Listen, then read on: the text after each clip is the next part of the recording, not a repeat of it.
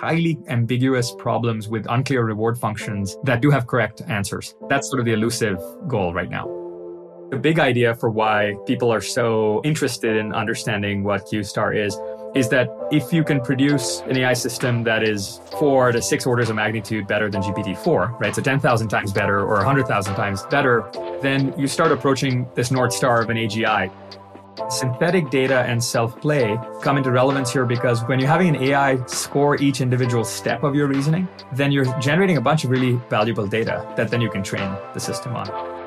We don't actually know how much data is required to get and surpass human-level intelligence. ChatGPT was launched on November 30th, 2022. Little did we know just how much would change in the whirlwind year that followed. And quite frankly, the speed of change during the last few weeks has been no different. One topic at the center of the AI universe this week was a potential breakthrough called Q-star. Now, little has been revealed about this OpenAI project other than its likely relationship to solving certain grade school math problems. Amid much speculation, we decided to bring in our new general partner at A16Z, who's focused on all things AI to sift through this sea of noise. So today, together with Anjay Mitra, we discuss the key frontier research areas that AI labs are exploring on their path toward a potential generalizable intelligence, from self-play to model-free reinforcement learning to synthetic data. Anjay also shares his insights on which approach he expects will be the most influential in the next wave of LLMs, and why math problems are even a suitable testing ground for this kind of research. And if you like this timely coverage on this very fast-moving topic, let us know, and we'll produce more content just like this. All right, let's dive in. As a reminder, the content here is for informational purposes only, should not be taken as legal, business, tax, or investment advice, or be used to evaluate any investment or security, and is not directed at any investors or potential investors in any A16Z fund. Please note that A16Z and its affiliates may also maintain investments in the companies discussed in this podcast. For more details, including a link to our investments, please see a16z.com/disclosures. All right, Anj, thank you so much for jumping on. There is so much happening within the space of AI and LLMs, and you are seeing so much of this action. And since there's a lot of speculation, I didn't necessarily want to add to the speculation, but I wanted to get your take on maybe the next wave of LLMs or what we might see coming. And all of this has culminated in people speculating about something called Q-star. And so maybe we could just start there and specifically touch on what it might be and more so why the few things that have been said about it might be important, right? People are saying that it can solve certain mathematical problems at a level of grade school students. So why would that even be important when it comes to these LLMs and the unlocks on the way? Right. Yeah. So I think it might make sense to set a little bit of context here in that I think the big idea for why people are so interested in understanding what Q-star is that if you can produce an AI system that is 4 to 6 orders of magnitude better than GPT-4, right? So 10,000 times better or 100,000 times better, then you start approaching this North Star of an AGI that everybody is super interested in because that's the sort of North Star for labs like OpenAI and so on. And if you ask, well, what's the big missing piece? Why are we not there yet? It's that these models, the frontier models, don't yet really exhibit complex multi-step reasoning of the kind that humans are capable of, right? That we take for granted. And so I think that's the big piece of speculation going on is, are there breakthroughs right now that unlock that kind of complex multi-step reasoning that we're missing? That's the big gap between where we are today with the current generation of models and a future generation. And so that's sort of the context, right, for what all of this is going on is, can we get to complex multi-step reasoning, planning?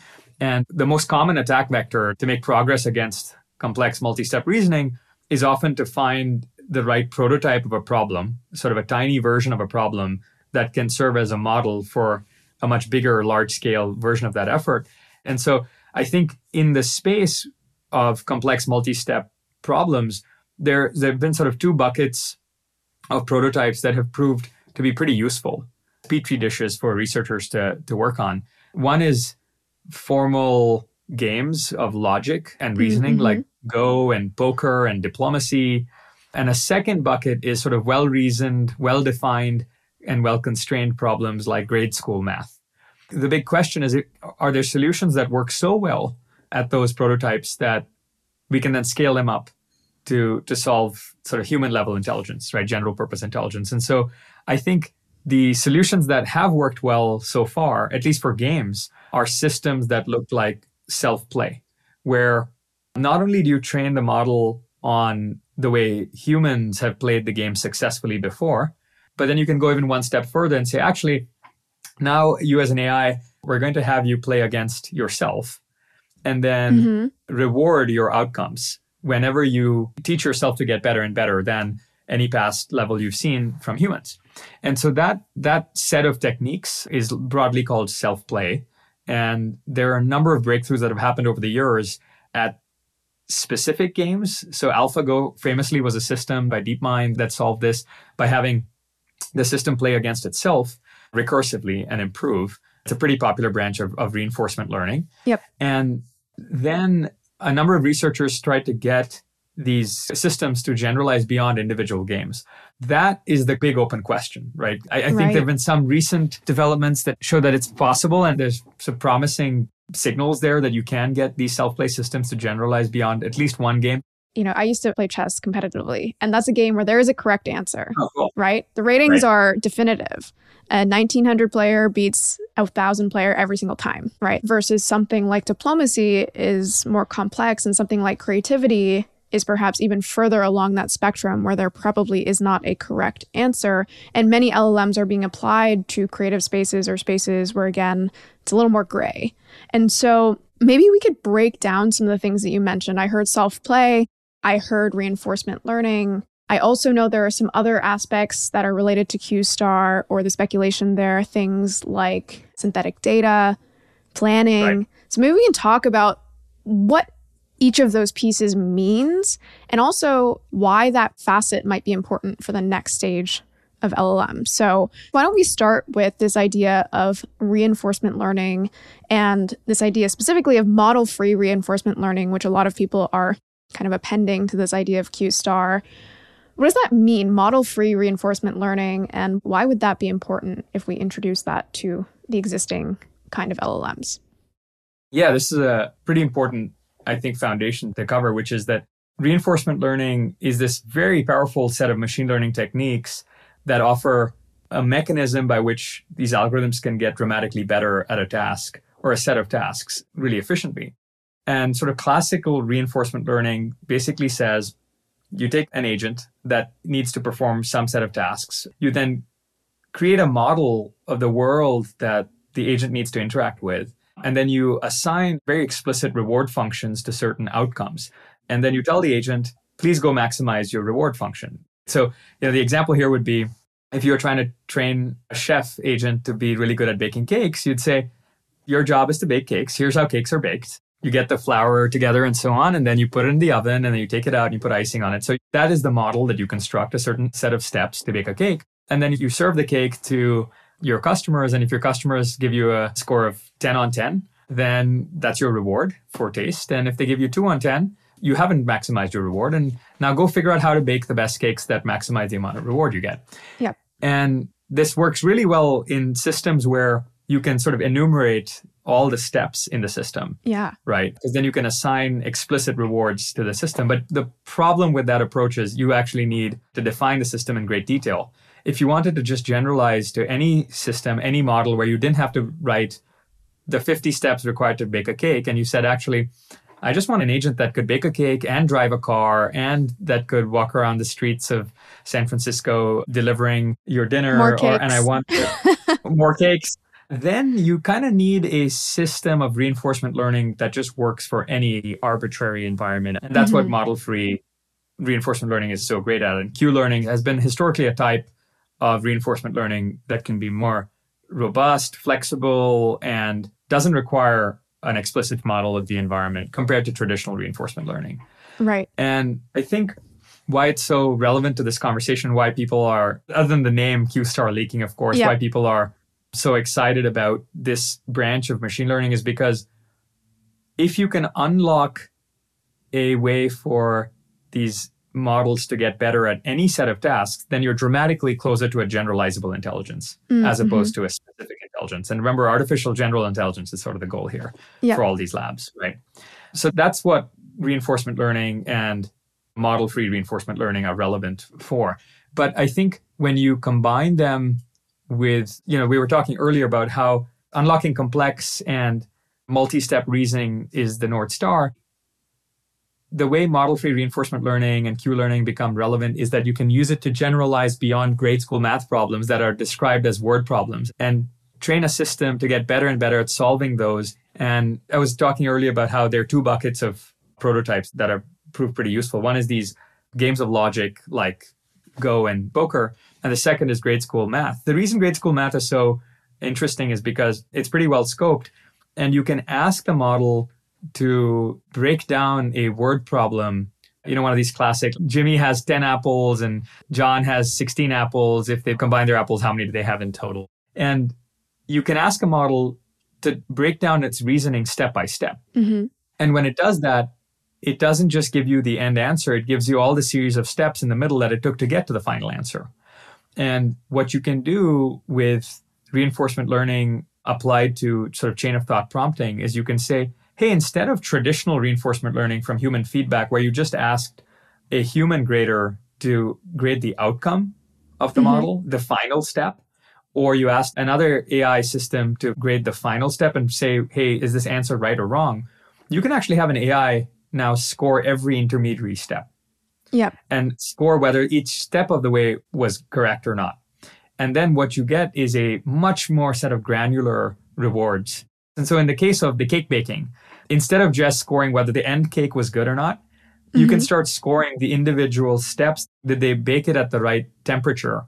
Did they put the right amount of dough in? And the big question is, does that allow the model to start learning about reasoning, not just producing some end outcome, right? And if you can get it to reason, then it can start solving, planning, and doing higher order sort of thinking of a kind that humans have.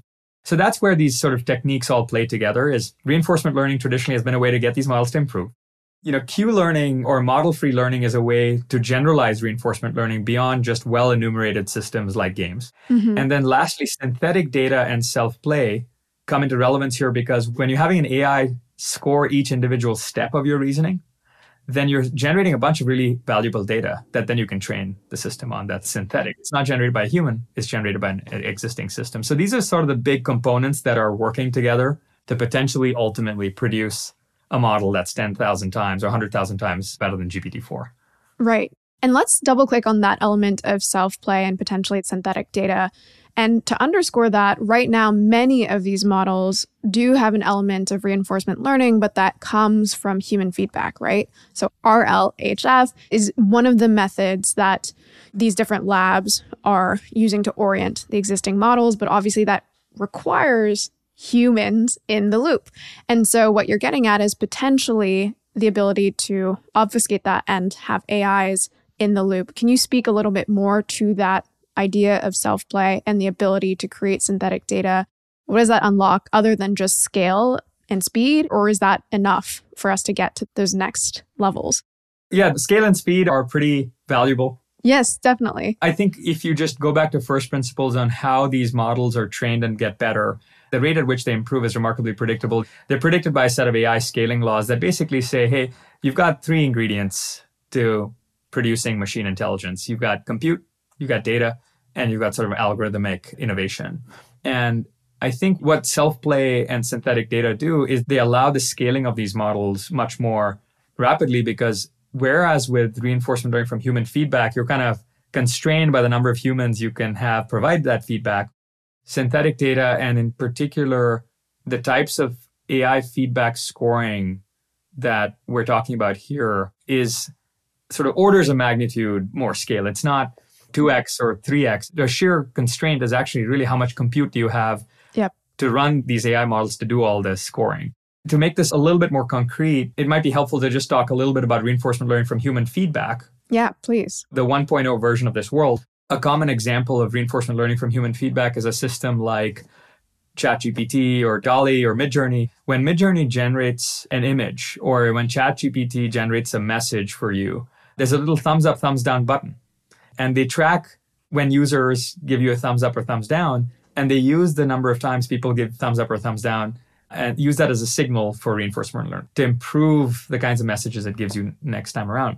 The reinforcement learning from AI feedback in this case replaces that thumbs up or thumbs down from users like you and me, and instead substitutes that with increasingly smarter AI models that these labs have built to then provide much more granular scoring than just the thumbs up, thumbs down. You can now start providing a score of 1 to 10 on the intermediary steps. And so you're right, scale is really the biggest unlock here. When you replace humans with models that provide this feedback 24/7 at orders of magnitude larger volume than we could do with just humans, then the speed at which we get to an AGI is dramatically faster. So any breakthrough in those systems represents, I think, a nonlinear increase or acceleration towards this future. Yeah.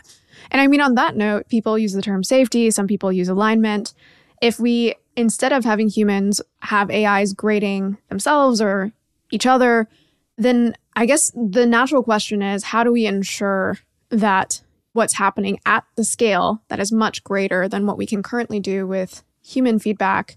What are the mechanisms really to instruct the AI to give feedback effectively? Does that make sense? It does. And I think this is a raging debate, right, in the industry. The short answer is there are a number of promising techniques. It's not clear any one is sort of a silver bullet, but you could break down sort of all of AI research into two big categories: capabilities research, and then there's alignment research, right? The goal of capabilities research is to get the model to be as smart as possible. Yes. And to either match human intelligence or ultimately exceed it at all kinds of tasks in a general purpose way, planning, reasoning, and so on. The alignment research is sort of the flip side of that and says, well, when you've got a really smart model, how do we make sure that it's aligned or we're able to control the outcomes here and it doesn't do things that we didn't want it to? And I think the kinds of techniques we've been talking about today, reinforcement learning, the Q-learning we've talked about, and the chain of thought-based scoring, they all largely are forms of unsupervised deep learning that continue treating these models as black boxes. Mm-hmm. And my belief is that long as we keep modeling these systems as black boxes, their reliability is somewhat limited, because if you don't know how they work and they're not open source, it's kind of hard to steer them. And that's why on the alignment side, my belief continues to be when you've got a black box, step one is X-ray the box or open source the box and figure out what's going on inside. Trace the problematic parts of the model, and then you can accelerate about to steer it, edit it out, trim it, control it. And that's where all the interpretability research that's happening in the field is focused on. And so I think that's a related but separate body of work that is trying to keep pace with the capabilities research. One of the sort of meta observations here is that when you have a model that gets capable enough, at some point, if it's capable of complex reasoning, you can just ask it to help you solve the alignment problem. Yeah. Right. And that is, in fact, a whole set of techniques and experiments that other folks are working on. And it's still open-ended research, but there's reasons to believe that that may end up being the most efficient path that'll probably scale in the most general purpose way.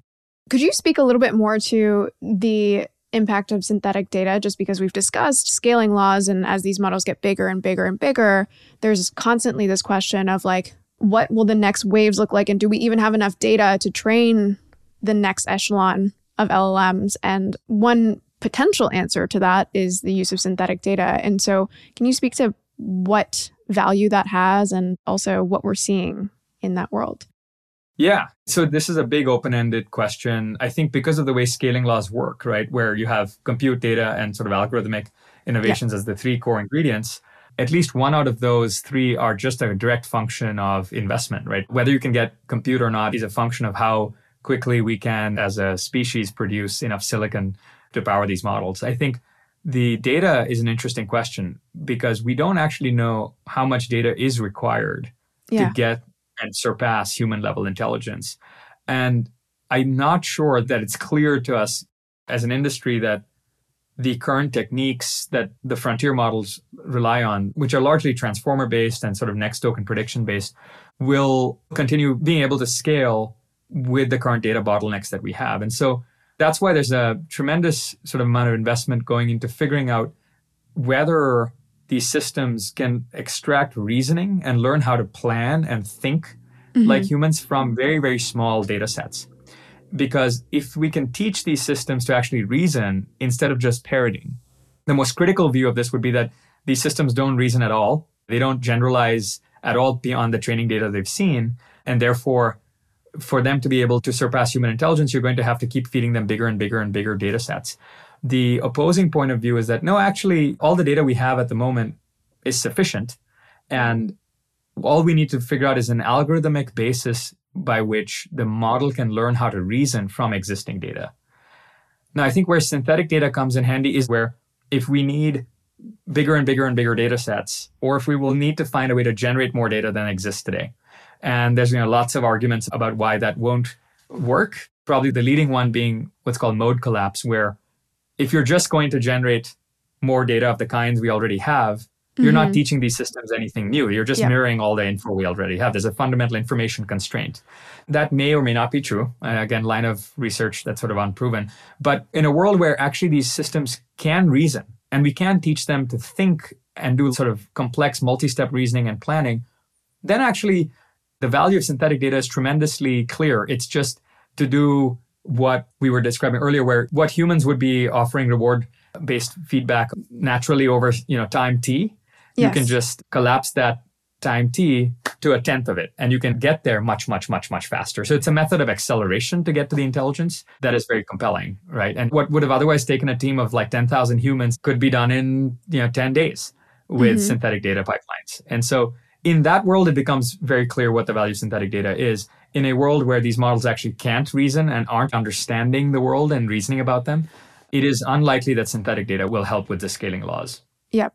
And it sounds like based on everything you've shared, that is the key unlock determining whether they can reason. And we've mentioned a few different things like multi-step planning, reinforcement learning, especially model-free reinforcement learning. We talked about self-play.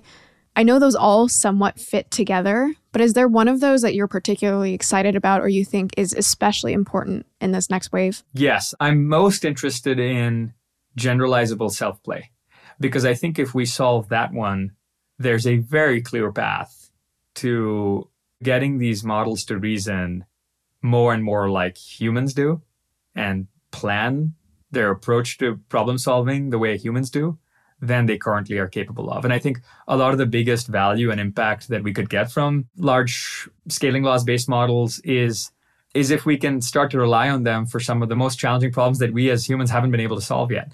And so I think the solving self-play gets us to the happy path of solving cancer and discovering novel new cures for diseases that we just have not been able to figure out ourselves. And to do that, I do think we need to unlock really robust, generalizable self-play. And that's why these games that at first blush seem almost like toy-like and orthogonal and interesting research experiments, right? Like, what's the relationship between poker and cancer? Well, it turns out if we can find the right prototype for a problem as complex as cancer at a really, really small scale, then self-play might be the path to getting us to those discoveries that we haven't been able to unlock ourselves. Totally. And you use the games analogy, but I mean, for chess, I think a bunch of people were surprised, not just when it beat Kasparov, but when all of a sudden we were seeing moves that we didn't understand. And I think that's a relic of that pleasant surprise. We have not thought of this before, even though it could have existed. We are learning from this system. Right. And so, yeah, I do think it's maybe at least an example of where things can be headed. We've got to hope. Yeah, definitely. I mean, just to close out, you touched on a few things like the potential of curing cancer, but any other second, third order effects or implications that come to mind of such an advancement of really having these models be able to reason? Like, that's pretty fundamental. Yeah, I think, the big one, of course, is that these models can start to solve problems where precision is really important and correctness is important. Today, I think we're seeing just tons and tons of value being unlocked in use cases like creativity, right? Where hallucination is really a feature, not a bug, where when the model can get creative and tell you things that you didn't expect, that's actually a great outcome for use cases like storytelling or helping you sharpen or rewrite a piece of prose that you're working on. And so that's why we're finding such explosive demand from people using these tools as creative tools. In cases where more formal verification of the answer or the output of the model is really important, And that's why solving math problems is such a great litmus test for intelligence, is because in a formal domain like math, there are often 10 different ways to get to the right answer, but there really usually is only one verifiable answer. And the frontier models today are remarkably poor and brittle at correctness, right? Yep. The most obvious and highest impact value of us cracking sort of general purpose reasoning via self-play or via any of these techniques we've talked about today would be they can start actually solving a whole class of precision problems that they're not capable of today. Every field has a set of these high precision problems in physics, in engineering, in healthcare, where a wrong answer is in fact a bug, not a feature. And that's where formal reasoning and multi-step planning and so on are just basics that these models aren't capable of today.